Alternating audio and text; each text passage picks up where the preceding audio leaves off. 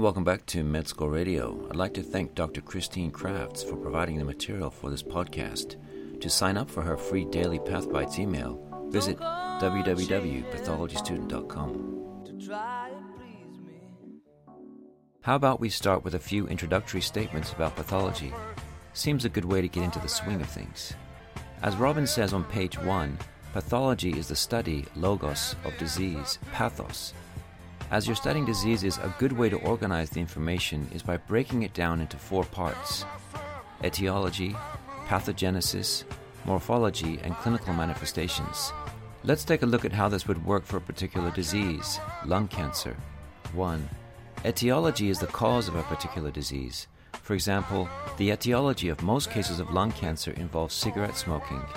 Most diseases have a bunch of different contributing factors, including genetic and environmental factors.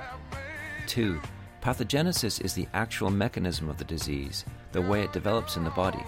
Squamous cell carcinoma of the lung often progresses through stages of dysplasia before evolving into invasive carcinoma, each stage characterized by different and new genetic abnormalities within the cancer cells. 3. Morphology is the way a disease looks under the microscope. Squamous cell carcinoma cells are unusually large with abundant cytoplasm and intercellular bridges. 4. Clinical manifestations refer to the way the disease presents in the patient. Lung cancer often presents with a cough and weight loss. There you go. I like this way of organizing information. It can be used for pretty much any disease you talk about in pathology.